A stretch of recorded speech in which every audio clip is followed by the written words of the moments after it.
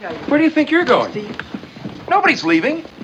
Nobody's walking out on this fun, old-fashioned family Christmas. No, we're all in this together. The Yard Dog Press Audio Roadshow contains stories that sometimes have coarse language. So leave the puppies in the kennel when you give us a listen. Those of you who have never been to a roadshow before, this is a chance for our writers and artists, if any of them so want to come in to entertain you guys, and hopefully get you to buy some books, because if you don't buy any books, you're going to be eating McDonald's French fries for the rest of the weekend. No, we're going to move in with Selena. No. McDonald's French fries. You're listening to the Yard Dog Press Audio Roadshow. If only saying such things would keep people from committing. And yet it doesn't. Everyone sees how I treat my writers, and yet they just keep sending me submissions. Hello, and welcome to the Yard Dog Press Audio Roadshow. It's December again, that time of year that is packed with holidays, parties, and gatherings. Unless, of course, you're Jewish, in which case you celebrated Hanukkah already. We're headed into the Audio Roadshow archives today and blowing the dust off a Yard Dog Press holiday classic. Sue Siner will read to you today from her short story, Christmas Shopping. Christmas Shopping appears in the chapbook Playing with Secrets, along with several other stories by Sue and her husband, Brad Siner. Then, I'll share news with you from some of the dogs from the yard. But first, here's Sue. Christmas shopping. Larry peered at his watch by the light of the nearby lamp post. 8:00 p.m. Time to go shopping, he said. He was normally very prompt about doing things, but Christmas shopping was something that he always waited until exactly 8 p.m. on Christmas Eve to do. After all, it was a tradition, and traditions were important things, especially where he had grown up. Start at 8, finished by midnight, 4 hours was pushing it, but he had never had any problems before, and there was no reason to expect any this year. Midnight, the witching hour, or rather, clausing time. Larry grinned at his own joke. Since childhood, he had been proud of his sense of humor. He loved puns and other outrageous jokes. The people he'd grown up around had certainly been cheerful, but they would never have appreciated Larry's sense of humor. He checked his bag one more time. Lockpicks, rope, latex gloves, plastic bags to use as shoe covers, black ski mask, and an assortment of odd items that he thought might come in handy. You never know what you might need. Under a black flight jacket, he wore a matching jumpsuit. He had worn it to work, but then it had been appropriately decorated for the season. The pins and other things were now safely stored in a plastic bag under his car seat. Most of the other male hairdressers at Madam X's salon dressed outrageously, trying to outdo each other, but Larry was fairly conservative. That's how he got so many of the older, richer clients. They might like to look at the more outlandish dressers, but they wanted their hair done by someone who was expert in the classic styles and someone who could carry on a conversation, meaning listen attentively. He didn't have a family anymore. He'd left home a few years before and had never looked back. Marilyn and Chuck Ryan and their twins, Tracy and Stacy, were Larry's best friends. In fact, if he was being brutally honest, they were really his only friends. Larry had met them when he'd first come to town, alone and broke. They had all but adopted him, and he owed them a lot. They were his family now.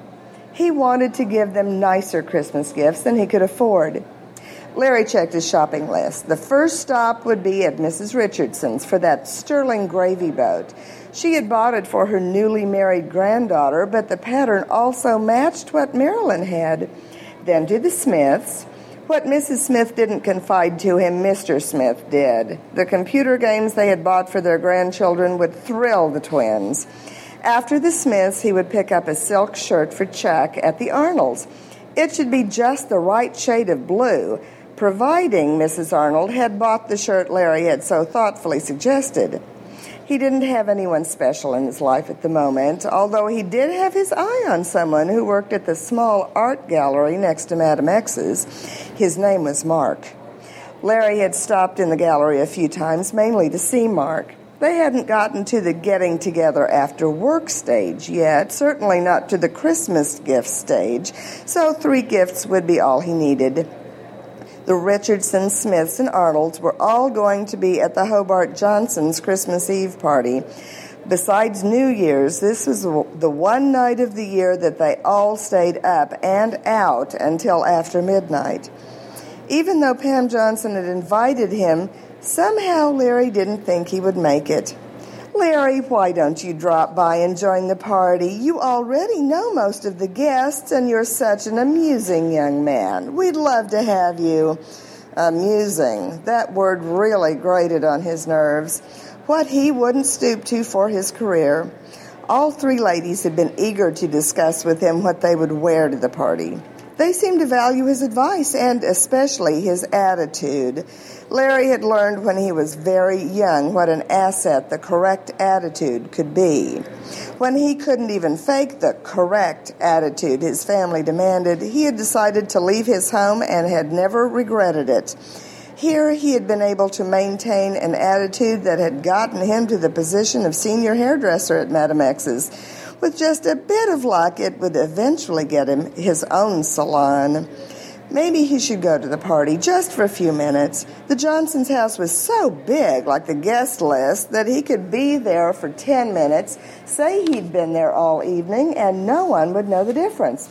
An alibi of sorts, just in case. He could also pick up something there for himself, since he had no way of knowing what it would be. The other gifts should be no problem. His clients always bragged about how elaborately the stores wrapped their packages, just the sort of information that one filed away for future reference. Larry parked his dark green Volvo a few doors down from the Richardsons' house. The car was old, but it was a classic, and he took good care of it. One must keep up appearances. It was just the kind of car no one would pay any attention to in an upper-class neighborhood like this. The winter wind whipped his hair as he put the ski mask and other protections on. It had been a dry winter so far, and tonight was clear and dark, just perfect for Christmas shopping. He slid along the walls of the house until he came to the back door. Carefully, he worked the door lock until it snapped open. That gave Larry 30 seconds to reach the alarm box and punch in the deactivation code. He did it with 10 seconds to spare. When the system was being installed last spring, Mrs. Richardson had let slip what the code was, which, knowing her memory, would never be changed. He paused for a moment in the living room door. Even without the lights, he could see the Christmas tree decorated in silver and red. The gravy boat was in a green foil box with a gold ribbon and bow marked to Maria from grandmother. He had it inside his jacket and retraced his steps, closing the door carefully behind him, not forgetting to turn the alarm back on or to remove his ski mask. One down, he thought. The Smiths didn't live very far from the Richardsons. Everything in this part of town was old: houses, trees, people, and money. Most of his clients lived in this neighborhood, knew the same people, shopped at the same stores, got their hair done at the same salon by the same person. Larry wasn't too concerned about being found out. He never shopped at the same homes 2 years in a row and never took more than one gift at a time. No sense taking chances. Larry researched each store very carefully: security, pets, and the possibility of someone still being home on Christmas Eve. The Smiths lived on a block with an alley. The backyards had high stone walls and alley entrance garages. Larry already knew of a spot on the wall where he could boost himself over. As he hit the ground, he heard the yap, yap, yap of a small dog. Oh, no! He could see the dog jumping and barking furiously about 10 feet away. Where did that thing come from? He thought of just going back over the wall, but that would mean giving up the games for the kids. He knelt on one knee and softly called the dog. "Here, pup, pup, pup, come on, I won't hurt you, come on." To his surprise, the dog ran over and began to lick his hand. "Well, hi, fella, what are you doing here?" There was enough light from the yard lamp to read the dog's tags. Muffy, owned by Robbie and Nicole Smith. Oh, so that's it. Just visiting, are you? I suppose that you can't stay in the house with the cats because you might terrorize them. Let me tell you a secret, Muffy. Those cats could have you for lunch. Better you do stay outside. How about if I try to find you a snack while I'm inside? Would you like that? The Smiths didn't have an alarm system, thinking that the wall around the yard was all the security they needed. Maybe he should discuss that with them next year. He had no trouble jimmying the back door, careful to not leave any marks. Their tree wasn't lit either, but light coming in from the window bathed it in a glow, and he could see that it was decorated beautifully. The Smiths had always had excellent taste.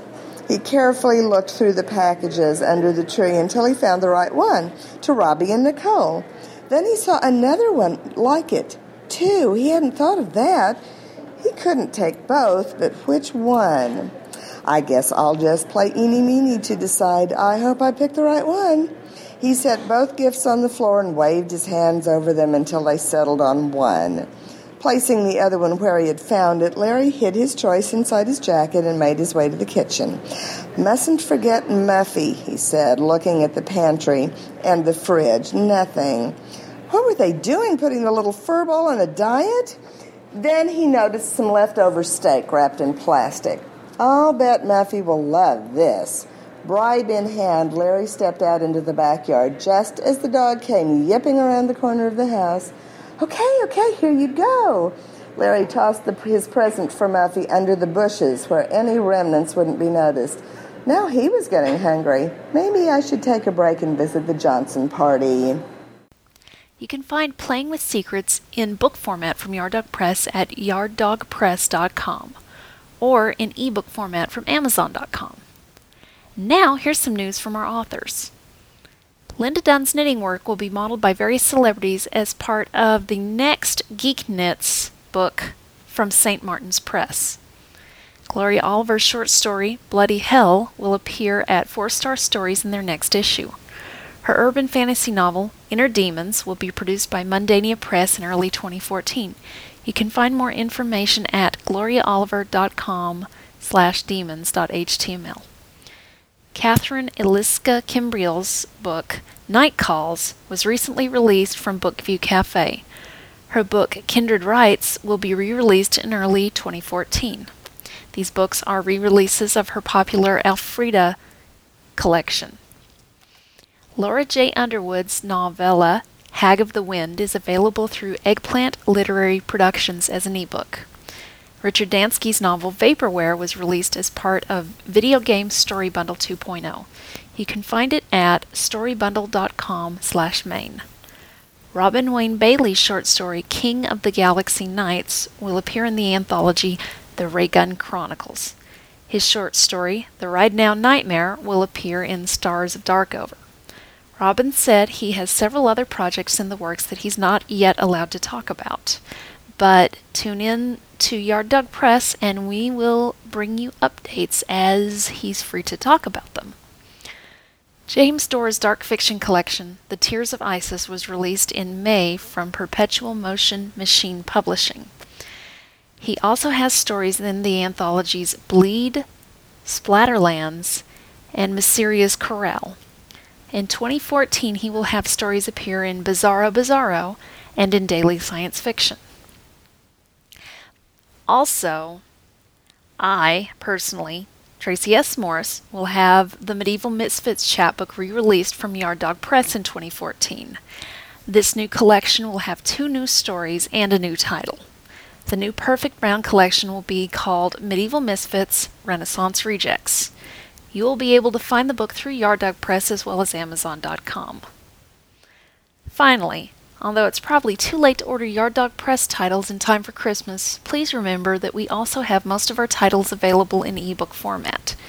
If you or another member of your family have an e-reader under the tree this year, Yard Dog Press books are a great option for bathroom reading or even reading from the back riser of the Christmas choir, especially since no one can tell what it is you're reading.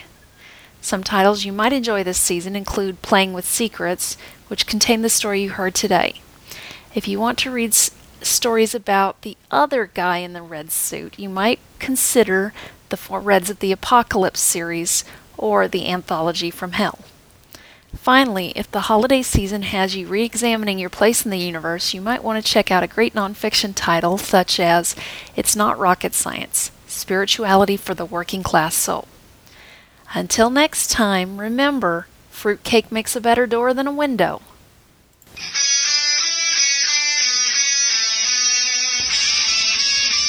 You've been listening to the Yard Dog Press Audio Roadshow. The stories, songs, and other creative skits used during this show are the intellectual properties of their various creators and of Yard Dog Press. Please respect their individual properties. The opinions expressed on this show are that of the individuals expressing them and not of Yard Dog Press as a whole. You can find us on this show via Apple iTunes by typing the words Yard Dog Press into the search engine. We're the only podcast listed beside the many fine Yard Dog titles. If you like what you hear, leave us feedback. You can also find this podcast through my blog, TracySMorris.com. Just click on the image of the Yard Dog on the right-hand side of the blog. For more information on our titles, visit us on the web at www.yarddogpress.com. Look, go away. Read some books.